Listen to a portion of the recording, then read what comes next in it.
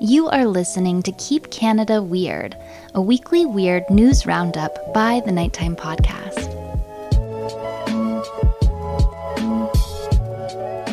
Hello, listeners, and welcome back to the weekly Keep Canada Weird discussion series. If you're new here in Keep Canada Weird, my pal Handsome Aaron Airport and I seek out and explore the more offbeat Canadian news stories that caught our eye over the last week.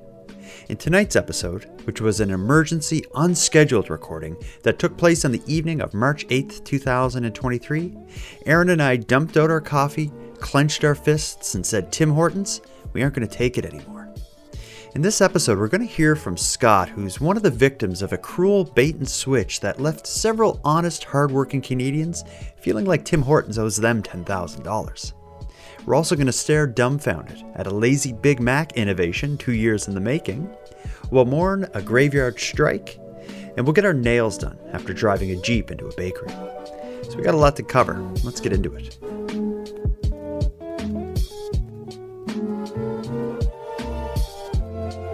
Handsome Aaron Airport. Last time we recorded, I introduced you as Handsome Friggin' Aaron Airport, but that was because of tea, and I was going a little You nuts. were really teed up. Yeah, you were teed off. Well, guess what? Listen, no, you're back on the tee. Listen You're to at this. it. Ooh, we're ready. Oh no. I'm ready to go. How are you doing? I'm good. This is a quick turnaround for us. Yeah, well, we're recording a couple days early, but this is not a regular night. There's a pretty good reason we're here tonight. I think for months, for years that we've been doing this, perhaps for our entire lives, we've been at the front lines of the battle that Canadians, honest, hardworking Canadians, were waging against Tim Hortons. It seems like Tim Hortons just started to fight back, and I think the only thing we could think to do to help people is throw the mics on and start spreading awareness about what they're up to. But let's not jump right into it. We got some stuff to go over. Okay, because I'm ready to go on this one. Oh yeah, we're fired up. Yeah. Let me ask you, I'm going to ask you the dreaded question. Anything new, anything going on before I jump into telling you about stuff? Do you got anything you want to say? I unfortunately have nothing to report other than just my pure, unadulterated hatred for Tim Hortons. Let's start with some listener mail. Oh, we have some. Okay, I didn't think we'd have any there because we're kind of recording on an off night here. No, this is and this is big. This isn't a voicemail. This isn't an email. If you go on the Nighttime Podcast website, in the contact section, I have a physical mailing address where people can mail things. Every so often we get nice little things, like we got the cool collage art from Ellen down in the States not too long ago. Well, we got a nice big package today addressed to the Nighttime Podcast and Aaron Airport. I've took the liberty of opening it just to make sure. Okay, I didn't want no anthrax in it. Okay, I didn't want to. I just turn my camera off and just forget it ever happened. Well, I mean, you're the one opening it, so you're taking all the physical risk. Yeah, you're safe. This came in the mail today. Came with a letter. Let me read the letter here. All right. It says, "Dear Jordan and Handsome Aaron Airport, we're big fans of the Keep Canada Weird series and enjoy both of your personalities, comments, and on-air interactions. While we don't always agree with all of your opinions, and wouldn't that make a dull show if only the replies to your comments were me too, they're always good for discussion between you two as well as ourselves, and we're quite pleased that Aaron is remaining co-host on the podcast. We're writing to you today after listening to your February 19th episode of Keep Canada Weird. Contained in one of the viewer comments was a reference to Handsome Aaron Airport being a bit salty, a reference that Aaron didn't seem to appreciate very much. But as the owners of a local business called Salty Scotian, we've embraced the term salty and turned it around to look at it as a positive thing, in hopes that the two of you can similarly embrace your inner or overt saltiness. We're sending each of you a t-shirt and a Cape Breton beach resin ornament from Salty Scotian. We hope you like and enjoy them. Take care, fellas, and keep up the entertaining shows. Sincerely, Yvette and Mike in Cole Harbour." Wow, so, Cole Harbour, yeah. So here's what they sent. This is like wood in the shape of Cape Breton Island, but there's some kind of like epoxy or beach glass or something on it. Yeah. So we got two of these ornaments. of Cape Oh, Breton wicked. Island, our homeland, and then Mm-hmm. they generously included 2 Salty Scotian shirts. shirts branded Salty Scotian. So that's All amazing. right. So thank you, Mike and Yvette. Thank you so much, Mike and Yvette. I am proud of my saltiness. You certainly are. Yeah, yeah. And I'll wear that t-shirt with salty pride and spread the salt all throughout the land. Absolutely. You remember that voicemail, I that do, voicemail, yeah, right? salty. Yeah, yeah, yeah. Well, I'm there you I'm go. I'm feeling more saltier as the weeks go by now. And now that I know that there are other salty Scotians out there, I'm ready to absolutely be as salty as possible. Well, let's get into it. So Salt, salt. that's the listener mail. We're caught up. Should we jump headfirst into the controversy surrounding Tim Hortons, or should we save that? I think the people are here for that, but I mean, a lot could change in between now and when this episode actually airs. But So we that's should clarify that we're going in just with what we know at this point. we are going to be covering breaking news. This is news that is, I think it's fair to say, has gone viral about Tim Hortons walking all over an innocent man. Yeah, the everyday working man. Let me tell you what's going on here. So I woke up this morning and noticed throughout the day a series of direct messages, emails, all sorts of communication from people trying to make us aware of something that's going on to a man in Nova Scotia who is claiming that Tim Hortons, in their what I know as the Roll Up the Rim campaign, but I guess they rebranded it as the Roll Up to Win campaign because you don't actually roll up the rim anymore, as I've learned. There is allegations surrounding a bait and switch by Tim Hortons. So as the story goes, the man, and you'll hear him speak because I was on the phone with him today. The man bought his coffee. When he cashed in his prize, and I'm giving you the short version now, it came up, you win $10,000, which is like the grand Hmm. prize for the campaign. Of course, he's pumped, but that quickly was deflated when shortly after he received an email from Tim Hortons. The email says, and I'll read it verbatim.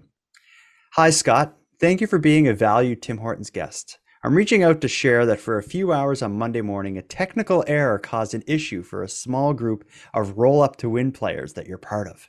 For every eligible roll revealed, guests are automatically entered in a daily jackpot. There is one ultimate winner of each day's jackpot, and that winner is notified by email the following day. Your roll that you revealed were entered into the jackpot. Unfortunately, as part of the entry, you were presented with an incorrect award message for a prize that's not available to be won instantly. Your prize timeline in the Roll Up to Win game shows the correct entry into the jackpot.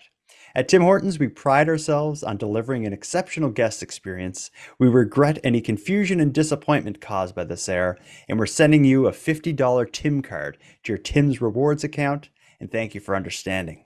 Once again, thank you for being a Tim Hortons guest. So ultimately, he wins, he celebrates, tries to cash in his prize, and ends up with an email from Tim Hortons letting him know that no. No, you didn't win. So Your first loss was actually buying our coffee. Your second loss is the humiliation.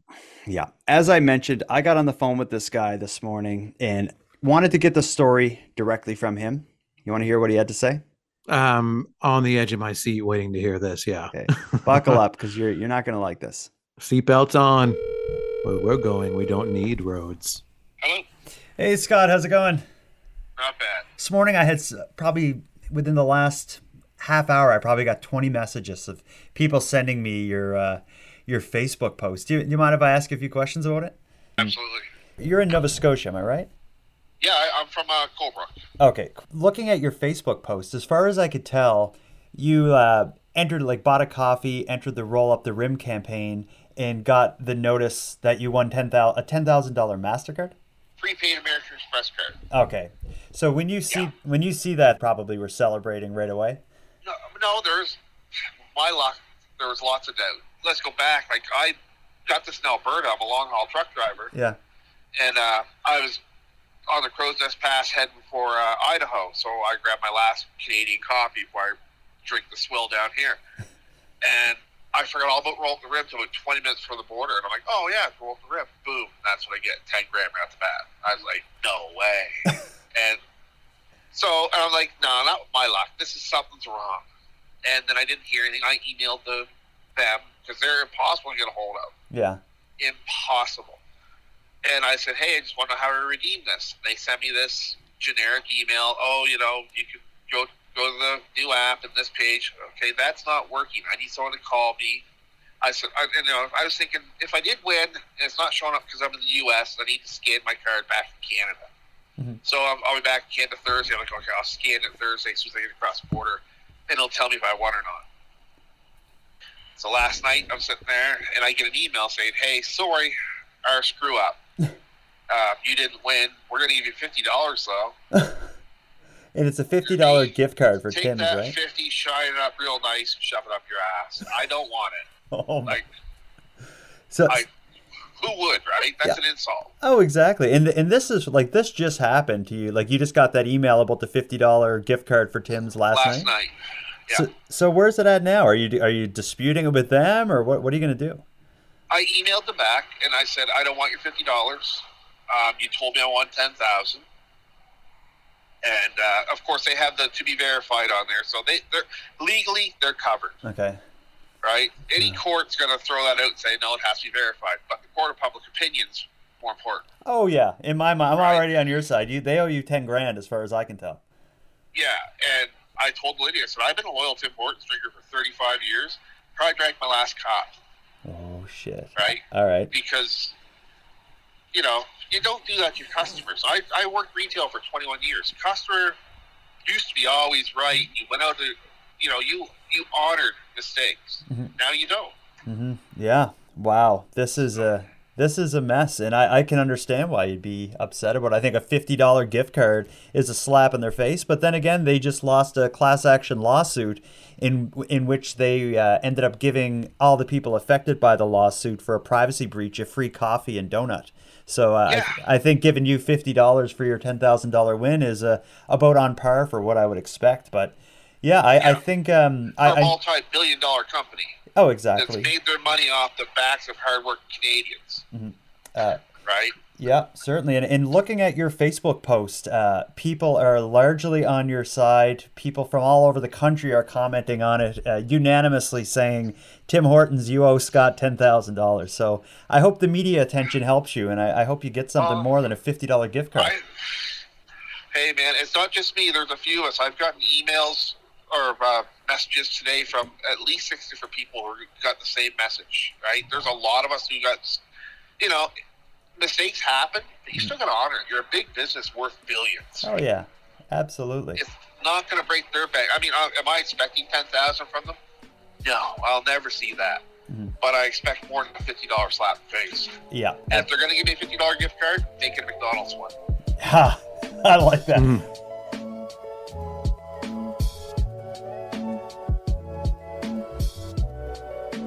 I love that comment that he makes at the end. If you're going to give me a $50 gift card, make it a McDonald's one. That's a commercial right there for McDonald's. So. Yes, they should reach out to this guy. So this all just happened today. I'm already seeing CBC has a story about it. I think Global and CTV also have stories about it. So Tim's is going to have to comment on it in some way. Apparently, he's one of many. I've seen at least 6 different people mentioned as being a victim of the Tim Hortons bait and switch. But I don't know about you, but I am firmly on hashtag Team Scott. Hashtag Team Scott. Me too. I'm 100% on Scott's team. This is, again, like when you think about right now, how many do we know of that have received this email? Like at least 6 people have mistakenly gotten this, email through the app or whatever who thought they won $10,000. 6 is what I've seen, but that's just people who've gone public with it online. That's just people who've gone public. That could change by the time this episode airs, sure. But we know a few people have gotten it, this mistaken message that they won $10,000. Just pay it out, because the publicity and the bad press, and another drop in the bucket for bad press for Tim Hortons. Mhm. Privacy breaches, Shitty food. poor quality of of their food has dropped significantly. Like Tim Hortons is just digging the hole deeper and deeper. And when you have this come up, you've got to move fast. You've got to pay these people out the $10,000, or else they're going to social media over this. Seriously. And if it really blows up, it's going to end up on the nighttime podcast. Yeah, which is not what they want, because No. they know that we are taking them down. Yeah, and this is just more ammunition in our machine gun of justice against them. McDonald's gift certificates. In my talk with Scott, you may have heard him mention or make reference to on his when he won, what came up on his screen showed you're a winner, you won a $10,000 prepaid gift card, and then it had like star to be verified. So his opinion is that that is likely going to get them out of having to pay in a court of law, but not in the court of public opinion. I agree with that to an extent, but star to be verified, to me what that says is like you need to like come here and I don't know, prove you bought the coffee and prove that you're of a certain age and you're I don't know, a Canadian citizen. Right. You get to meet whatever conditions they've deemed to be appropriate for that prize. But and that's what I think. I think they owe him 10 grand. I don't see any way around absolutely. it. I think if you're going to send that email, accidentally or not, once that email goes out to a customer, it's like it's sale, honoring a sale price, on a storefront. If you mistakenly put the wrong price on that sale, then you've got to honor that in the store, because that's what it said when you were going up to the storefront and you saw the sign in the window saying 50% off all shoes or whatever it is. And you go in and say, oh, that was a mistake. It was supposed to be, 15% off. And we wrote it down wrong. It doesn't matter. You got to honor that, or else give Scott his money. Yeah, give Scott his money. And I also found it. I don't know if this is interesting or not, but it's $10,000 American Express prepaid card. I don't know if that's a slap in the face to Canadians. Not that credit card companies are really Canadian companies, but you would think Tim Hortons would at least have some kind of $10,000, not an American Express card. Yeah, you'd think they'd shy away from that, where they're so keen on having any kind of Canadian connection emblazoned on all of their marketing materials. You'd think it would be, I don't know, like you would think it would just be $10,000, but they have whatever bubbling romance with American Express. Well, I'm sure it's a advertising exchange. I'm sure American Express is like, we'll give you 30 $10,000 gift cards for at $7,000 a piece if you put our logo and name on all of your marketing materials. Yeah. So it's just Tim Hortons, I don't know, they're just spinning around in circles right now, and they just can't get it right.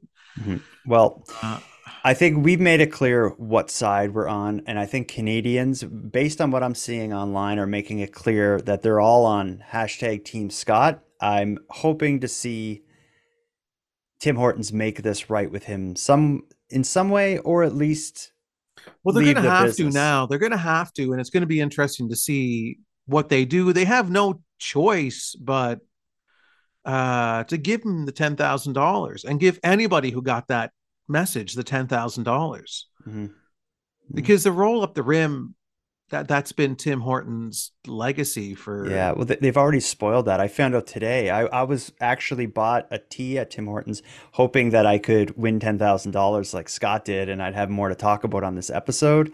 I quickly chugged the tea, and then when I'm rolling up the rim, there's just nothing under there. There's nothing under there anymore. I had no idea, and then that's been gone for a while. Yeah, that's what's so bizarre is they still call it roll up the rim. Well, no, it's called roll up to win.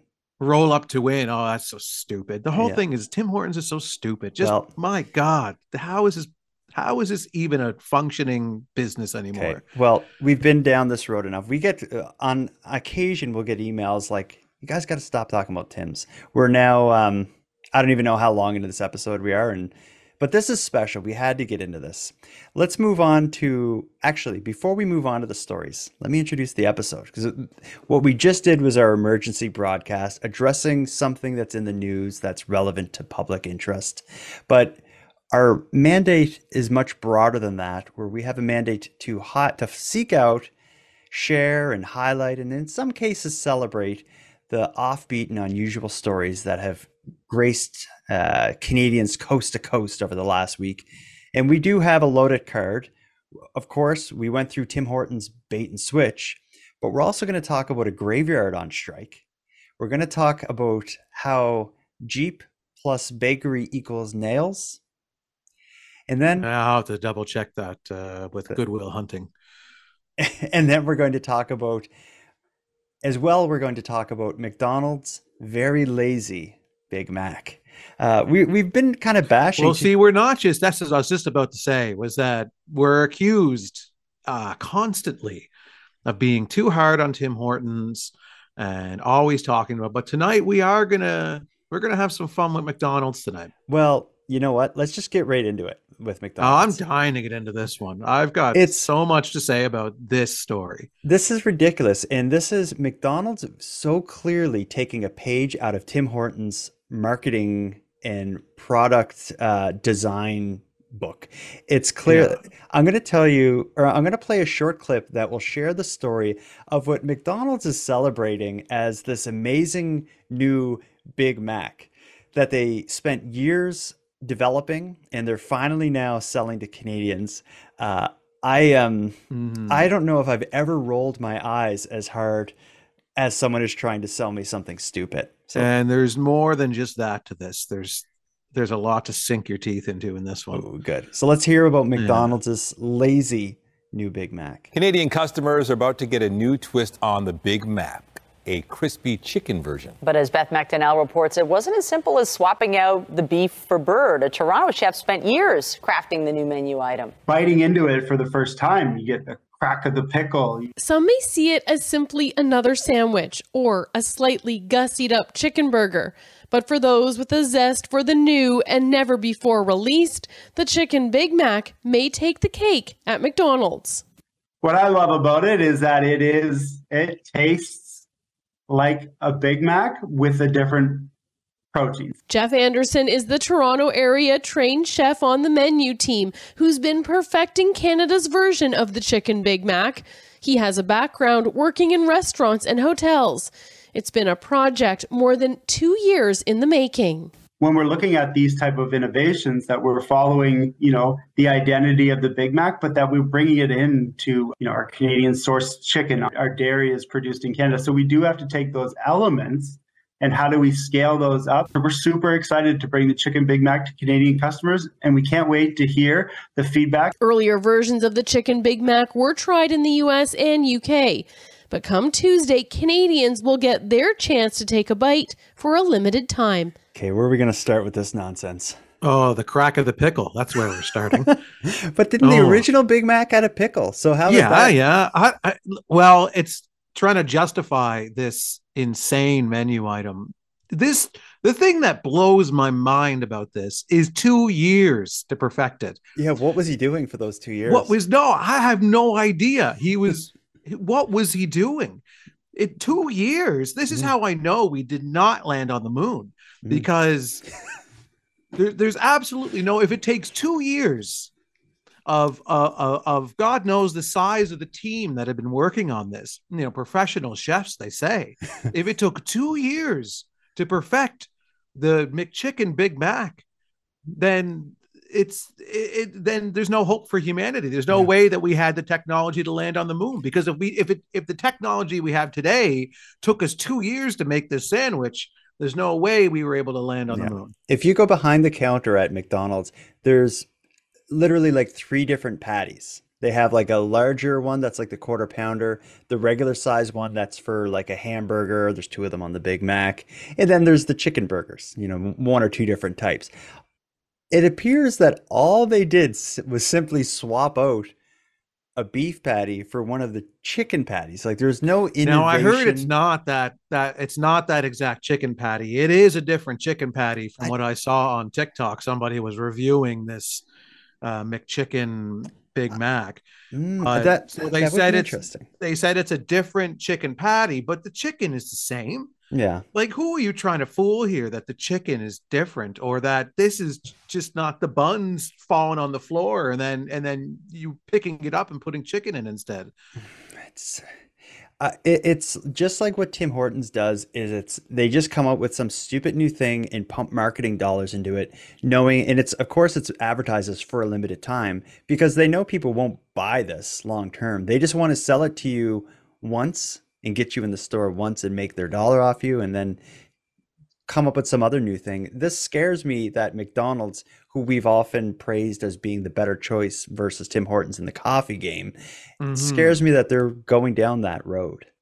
Oh, it's a very Tim Hortons move, and it's just oh my God, what else can we do? I'm ashamed that that this is being branded as a Canadian sandwich, really. Well, it's because it's Canadian sourced chicken. Canadian sourced chicken. Yeah, I'm sure the chickens were just lining up, couldn't wait to get into those Big Mac buns. Yeah, to represent Canada. This is what's good. The animals that are revolting against us and are rising up against us, like this is why. If we're ever wondering, when the animals come knocking at your door and they're going to take everything you own, this is why. This is why. Because not only are we killing them, we're putting them in dumb sandwiches. Yeah, it's like literally a pointless death with no honor. No honor at all. Like just it's a total disguise for a stupid idea. I can't believe this is happening. 2 years it took them. It took them 2 years to do this. Once you decide you're going to make a McChicken Big Mac, you just do it. You just put the friggin' chicken in the buns. You don't take time to do this. This is, can you imagine the salaries that these people got paid to perfect, in quotes, the McChicken Big Mac, or whatever they call it? Well, they're doing it. If any listeners of Nighttime try it and want to share their thoughts on it, let us know in a voice memo. Maybe we're going to be surprised. I highly doubt we're going to hear any rave reviews about whatever they call it. The lazy Big Mac is what I call it.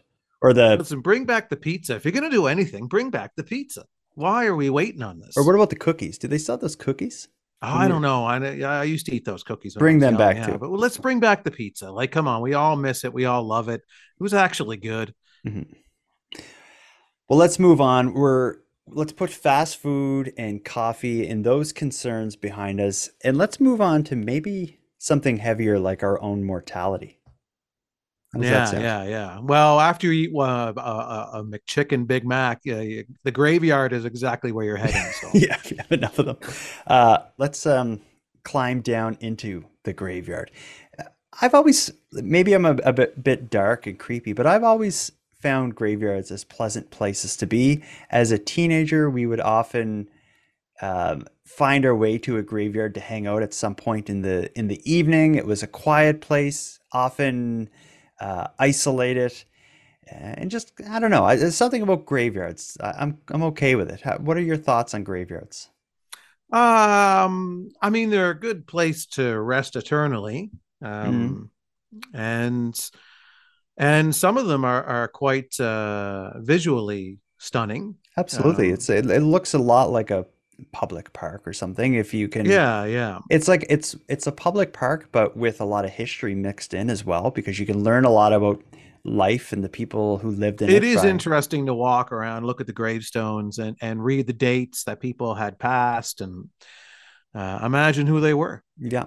The idea of a graveyard being a business, though, is weird. I don't think a lot of people think of a graveyard as a business. I don't think your mind really goes there unless you had a loved one who passed and you had to actually spend the money to, get them in a graveyard and buy a headstone and all that. I've always thought of it as kind of like a public space, and I don't think I've ever thought of the monetary side of it.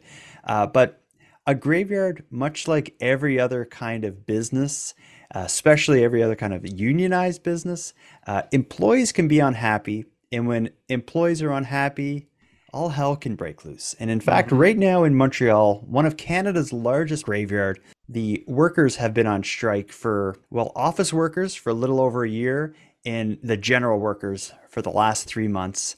And this strike has led to basically the large gates of the cemetery or graveyard being chained up, preventing people from seeing their loved ones. Here's a news report where we're going to hear from some of the brokenhearted people outside of those gates that want to see their loved ones. It's been 3 months since Alfred Lalonde was able to visit his wife Janine's grave. By the time I get buried, these people here will be standing out here still. He came here every week last summer and had to hike through grass up to his knees. But 2 weeks ago, Lalonde and his daughter were faced with an unpleasant surprise on the 5th anniversary of Janine's death. There's a sécurité à la porte. They wouldn't let us in. And there was other people that were here that arrived from France to come and see their loved one before going back to France that night, and they couldn't get in. Among those hurting, these two mothers who still have decorations from Christmas on their children's graves. Sometimes at night we actually drive down, we live in Laval, and we drive down, we go through Mount Royal so we could pass by the section that he's at because it's where Mount Royal is or Beaver Lake is, and we'll scream out, "Hi, Peter," just so we could feel like, okay, we came, this is the closest we can get to you. What was her name? Vanessa Musacchio. We haven't been able to come, and I feel as if I'm abandoning her. Sorry. The 169-year-old cemetery is a non-profit. Money from the families pays the employees' salaries. They, too, are worried that this will soon drag out through the summer season. We really made sure that we did everything else before going on strike. I guess 4 years for us and 5 for the office workers shows that it wasn't our first option to go on strike. In an email, the cemetery's management team says it wants to reach an agreement as soon as possible. In the meantime, it is focused on providing mausoleum burials and cremation services. Sasha Tiemann, CTV News. That's simply unimaginable. The old man at the beginning who's like, by the time I'm buried in here, there'll be still people standing outside, and the other one of the mothers who wanted to visit their young daughter who had passed away that was crying in that news report. That's awful. I've never heard of a graveyard going on strike, and I don't know why a strike includes sealing up the gates. Sealing it up. That's the part that, I mean, it seems like they're trying to, the workers are trying to take it another step further and actually close the gates so people can't get in, to put pressure on management to come to a resolution with this thing. But I don't think that's the answer. Yeah, I thought that maybe what was happening, but there's a bit of a hint in there of another explanation. If you remember the older man at the beginning of the news report, he says, when I visited last time, I had to wade through tall grass. So it seems like the inside of the graveyard, where the people who maintain everything aren't working, they're on strike, it's all kind of grown in. So there would be, if you were the ones who owned that graveyard, there would be a risk that someone would get hurt, this old guy or something would, trip and get injured or something. So there's a kind of a risk. But of I mean, we're in the middle of winter right now. Well, the snow's not cleared. The snow's not cleared. And the ice is it's not salted and stuff. I can, I'm trying to play devil's advocate. I could see a reason they're like, we can't have people walking in these unmaintained pathways and stuff. I mean, I guess we don't know if it was management, if it was the workers that did it. Either way, management should be able to, if it was management that decided we're going to close the gates because we don't want people coming in here when the graveyard isn't maintained. I mean, there's other ways for them to get it maintained while instead of closing the gates. They can get outside snow removal. They can do, get a landscaping company to come in and mow the grass while the workers are on strike. Closing the gates is the last thing they should be doing, because there's people that need to visit these graves. It's not a luxury. It's not a hotel or something. No. This is a graveyard.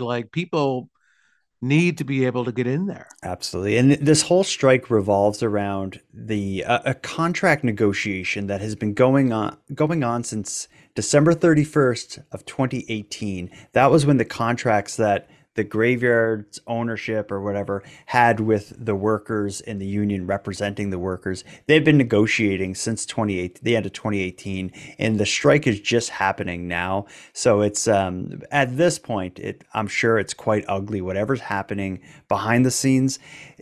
Saying like hire like a landscape company or snow removal does seem like an easy solution, but where involves like a union, I could see there being, it gets ugly when there's strikes and unions. Yeah, yeah. But it's just, but again, this is different than It's different than your yeah. average union versus management situation. This is a graveyard, and it's a different level you're dealing with, and closing the gates again should be the last thing you should be doing here, and you need to give people access to come in and visit their family members, and that's crazy. That's crazy. It is.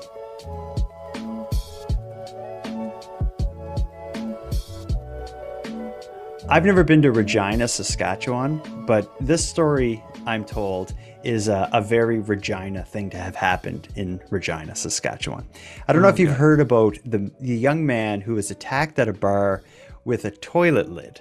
I heard this story first thinking it was like the seat of a toilet, but no, this man in a nightclub was attacked by the big ceramic thing that sits on the back of a toilet. Let me just read you a bit of this CTV News report.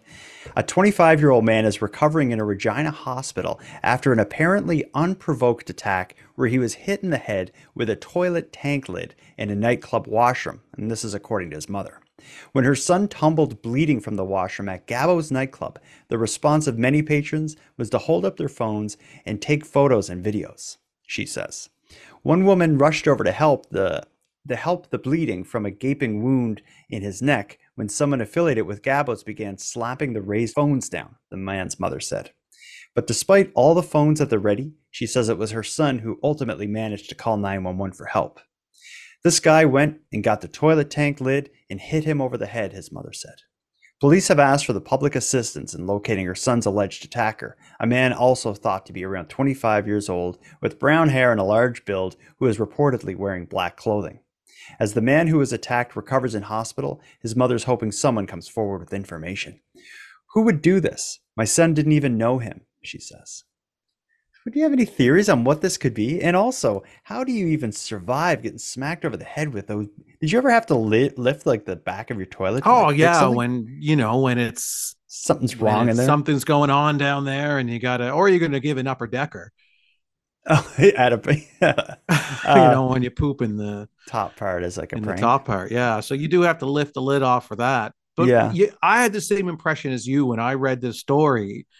I thought it was the toilet seat in my mind. And I'm like, how could a toilet seat do so much damage to somebody? Like, I never thought about ripping the toilet seat off and hitting somebody with it.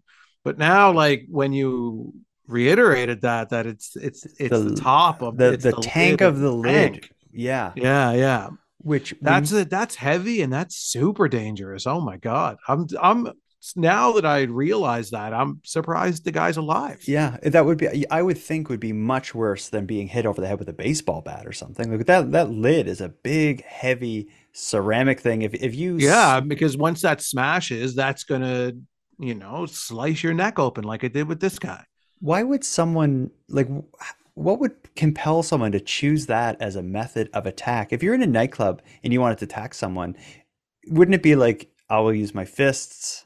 And if that doesn't work, wouldn't you just like smack them with a beer bottle or something? Like, isn't that what you're supposed to do? To go into the bathroom and take the top of the toilet tank off, that just seems bizarre. It's like, I'm also wondering too, it's a double-edged sword, because when you're taking a piece of the toilet and you're smashing it over somebody's head and then it's slicing them open, think of the germs too that are coming off of that toilet lid. Yeah, I would do that, and then I would want to wash my hands, which would just be like a weird scene. Like, yeah. So, I mean, that's like that thing is, slicing this guy's neck. That's going to leave. I mean, when you in a nightclub, the lid of a toilet is going to be covered in God knows what. The fluids that bounce off of those things on a nightly basis will keep you up at night. And Oh, and then to trust get me, I get and then, it. yeah. Did I ever tell you about the time I cut my hand at the dance at a really kind of seedy spot in Halifax? No. I was going in. This was years and years ago. I was going into the bathroom, like one of the stalls at a pretty seedy late night nightclub, and the spot where you like kind of lock the stall, like you grab this little metal thing and slide it over to engage the lock. I did it, and I was like, "Ow!" And then I like pulled my hand back, and the metal was kind of like jagged there, and it sliced my thumb open. And yeah, and I was like stressed out for like months about that, being like, how many things did I catch from cutting my hand? Well, the answer is everything. Yeah, but you caught everything. Now I have superpowers, and it all worked out. Yes, that's right. But this is what would provoke someone to do this? I mean, it's a nightclub. You've seen worse, you've seen better. It's I don't even really have to wrap my mind around the motivation. It's could have been an argument. Oh, you bumped into him. Someone was, on some kind of drugs and went and grabbed the lid of the toilet. And funny you said drugs, because someone from Saskatchewan, Madeleine Klein, is in the chat, and what she says is the only thing I can think of is that you do drugs off the tank. Maybe there was an argument or something. So yeah, maybe. Doing drugs off the tank. Yeah, that is where you do drugs, in a nightclub bathroom. Yeah. Yeah, it could have been something. Who knows what could have? I mean, that could be anything. It could be absolutely. You could spend weeks dreaming up all different types of scenarios. You could spend 2 years working on you could spend 2 years. You could spend 5 minutes on making a McChicken Big Mac, and you could spend eternity dreaming up reasons somebody can hit somebody else with a toilet. So this is a mystery we haven't solved. Let me take you to another rather mysterious story. I titled this one Jeep plus Bakery equals Nails. And this is something quite remarkable. Listen to this it's a short news clip, but then we'll add some context by reading sections of an article. Listen to what happened at a nail salon in Woodbridge. It's an interesting story, kind of weird too. A jet smashed into the front of an Ontario Jeep, smashed into the front of an Ontario bakery. Then the driver of the Jeep reportedly got out of the vehicle and went and got her nails done right next door. It might have not been that powerful. Yeah, this was the aftermath. That happened Friday morning at Guilty Pleasures Dessert Cake. That's a bakery in Woodbridge, Ontario, outside Toronto. There are no reported injuries. The bakery was actually closed at the time of the crash, but owners say there is serious structural damage. Police say this is considered to be a minor incident and that no charges have yet been laid. So the news report's pretty light in details. It leaves us wondering, like, what? Like she hit the bakery and then just went next door and got her nails done?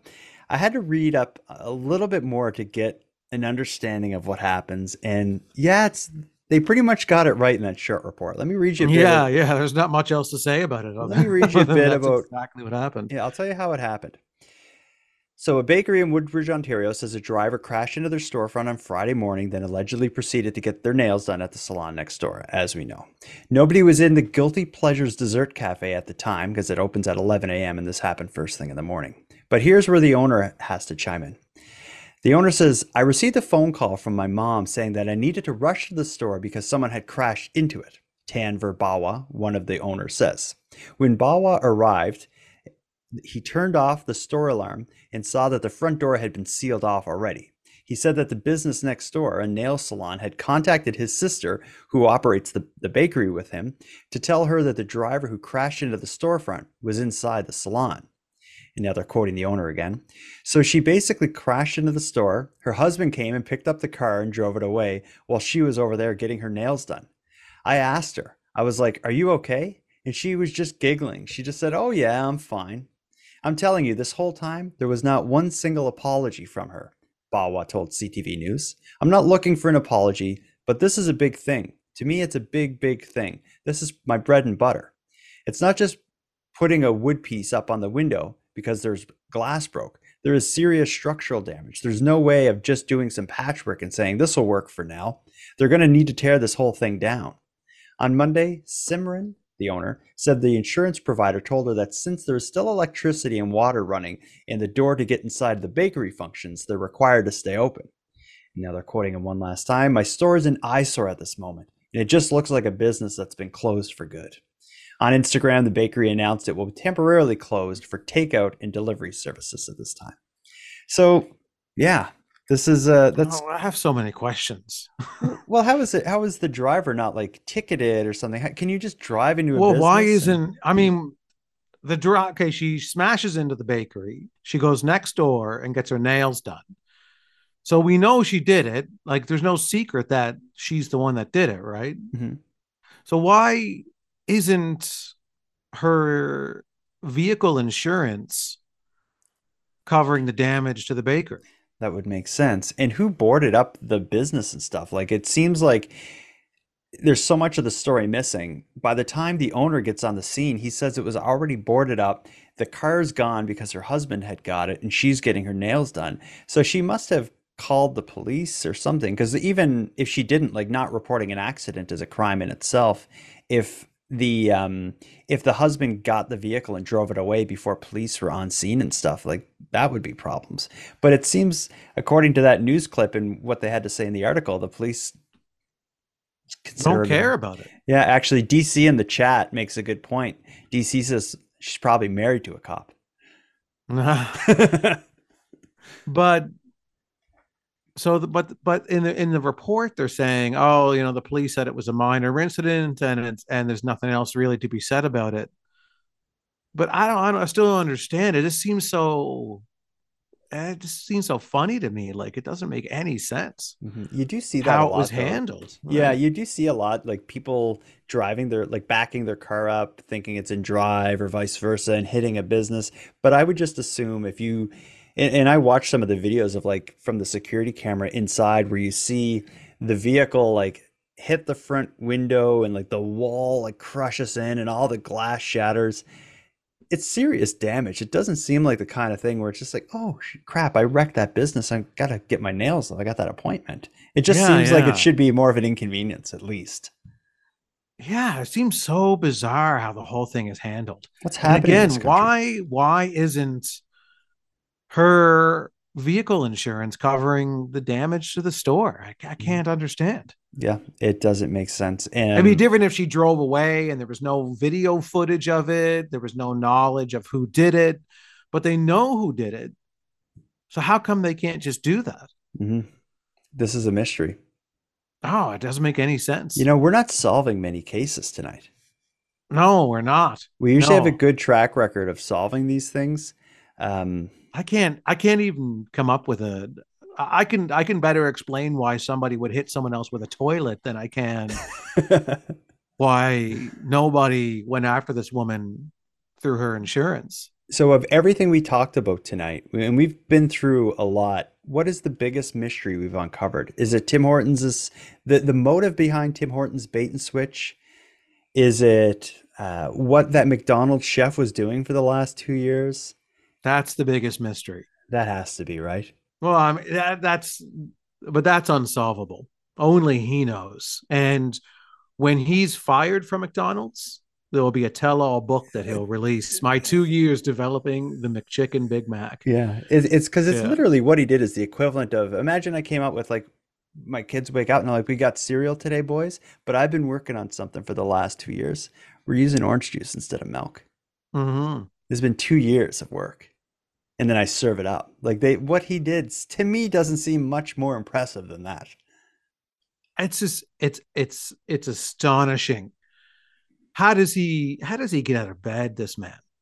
How does he get out of bed in the morning? Mm-hmm. Look himself in the mirror. Mm-hmm. And say, I did this 2 years. This is me. 2 years of my life. 2 years of my life is up on that order screen. That's just going to be disposed of into a toilet that eventually somebody's going to hit somebody with, and everybody goes to jail. Aaron, this has been a wild one. I'm glad that you're able to carve some time out of your busy schedule to ultimately shine a light on these stories and certainly to point a finger of contempt at Tim Hortons for what they're trying to pull on Scott. I'm excited to see where that story goes, but we're going to save that for next week. Let's wrap this up. Let's wrap it up. Aaron, until next time. Jordan, until next time. Don't trust everything you see in your roll up to win rewards inventory. Just make sure you claim that prize.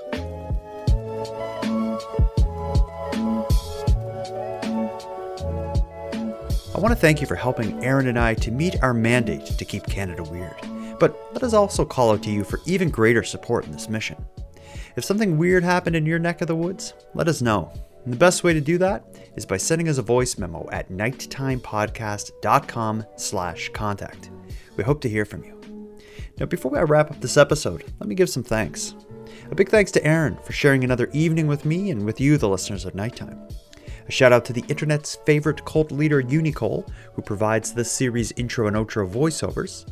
And lastly, but most importantly, a massive thank you to everyone who listens to Nighttime, as without your interest and your support, this show would be as pointless as it would be impossible.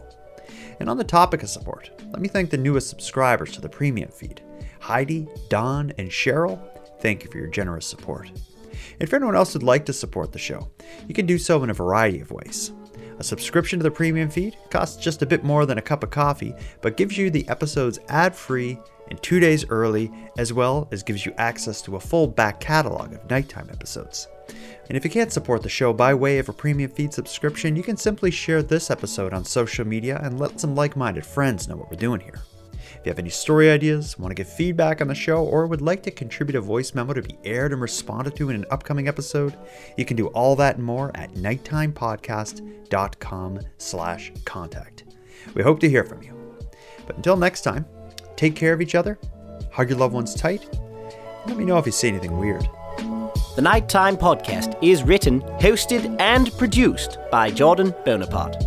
Copyright Jordan Bonaparte. Maybe you want to stick around for this, Aaron. We heard Norm from Las Vegas in the last episode make a quick kind of jab at Randy, calling him creepy, I think is what he said. I told Randy about this. Mm-hmm. He said, you owe it to me to give me a chance to say my piece. You're such a narc, though. My God, you ran right to Randy and you had to tell him what he said. Well, I told him he could have the chance to hear it and address it. But just remember, Jordan, snitches get stitches. Let's see if that's what happens.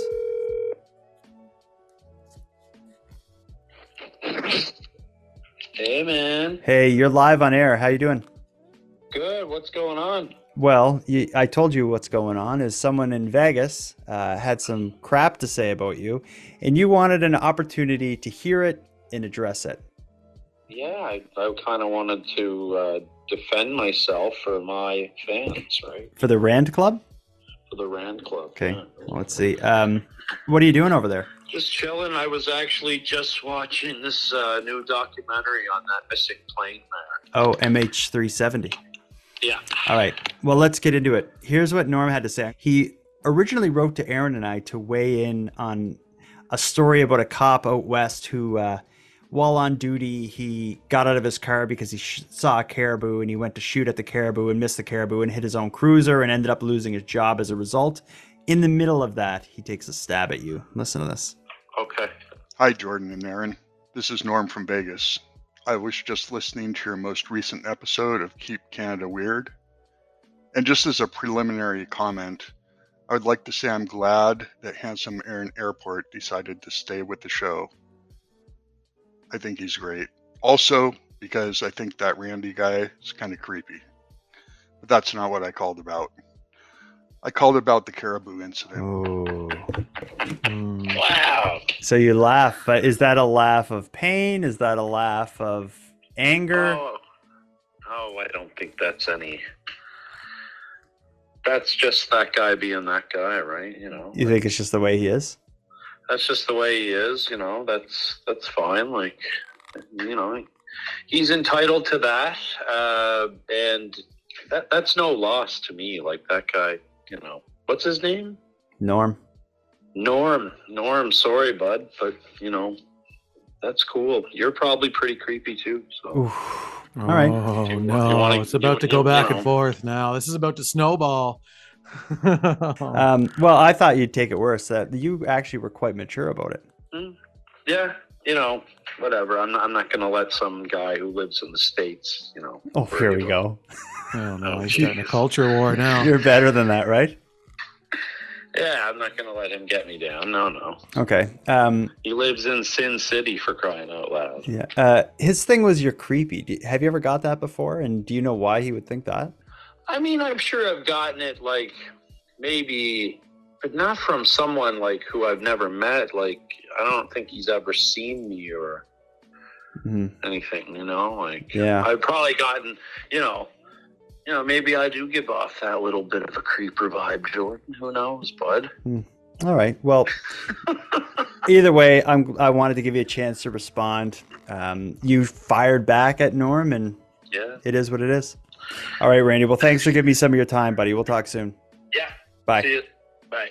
So I just want to say something, Aaron. You heard all that clearly, right? Yeah, I heard it. Did you notice that Randy seemed to be like, I get, he even said himself, like, I get it sometimes, but it's usually from people who know me. Mm-hmm. And he seemed like dismissive of Norm because Norm doesn't know me. So he doesn't have like, and maybe I do give off a creeper vibe. Like, I feel like he just pled guilty. I'm on team Norm. Wow. Yeah. He just kind of took it laying down, I guess. He said, yeah, maybe I am a creep. Maybe Norm's right. Yeah. Well, he didn't say that, but with his words. But if you read between the lines, yeah, it's pretty clear. Yeah. But I can state officially on the record that Randy, not a creep. Not a creep. But he's definitely, would you say eccentric? Oh, he's got some eccentric qualities, but I find them all to be quite positive. Yeah. But there's a word for that when it's like a pleasant eccentric. He's very... he's lovable. Yeah, he's a lovable guy. And Yeah, he's obviously... yeah. He's like I think brother if to me. Randy got to know him, I think if Norm got to know Randy, it sounds like a sitcom we could make here. Would we pair them up? The Well, what Norm we and should do- Randy show. We could send Randy to Vegas, where Norm is, and spend a week out there. That would, I bet you by the Well, end the of it, first episode, the first several episodes is just Randy looking for Norm. So he's asking, he's going door to door. He's really trying to find where is Norm. And then the last episode and the cliffhanger is that he meets Norm. He finds him. But I would dare say when they do meet, they would be fast friends. And within a day or two together in Vegas, Randy be like a brother to Norm. I'm willing to bet. Yeah. I think birds of a feather on this one. All right. Well, mystery solved. Well, we finally solved one tonight.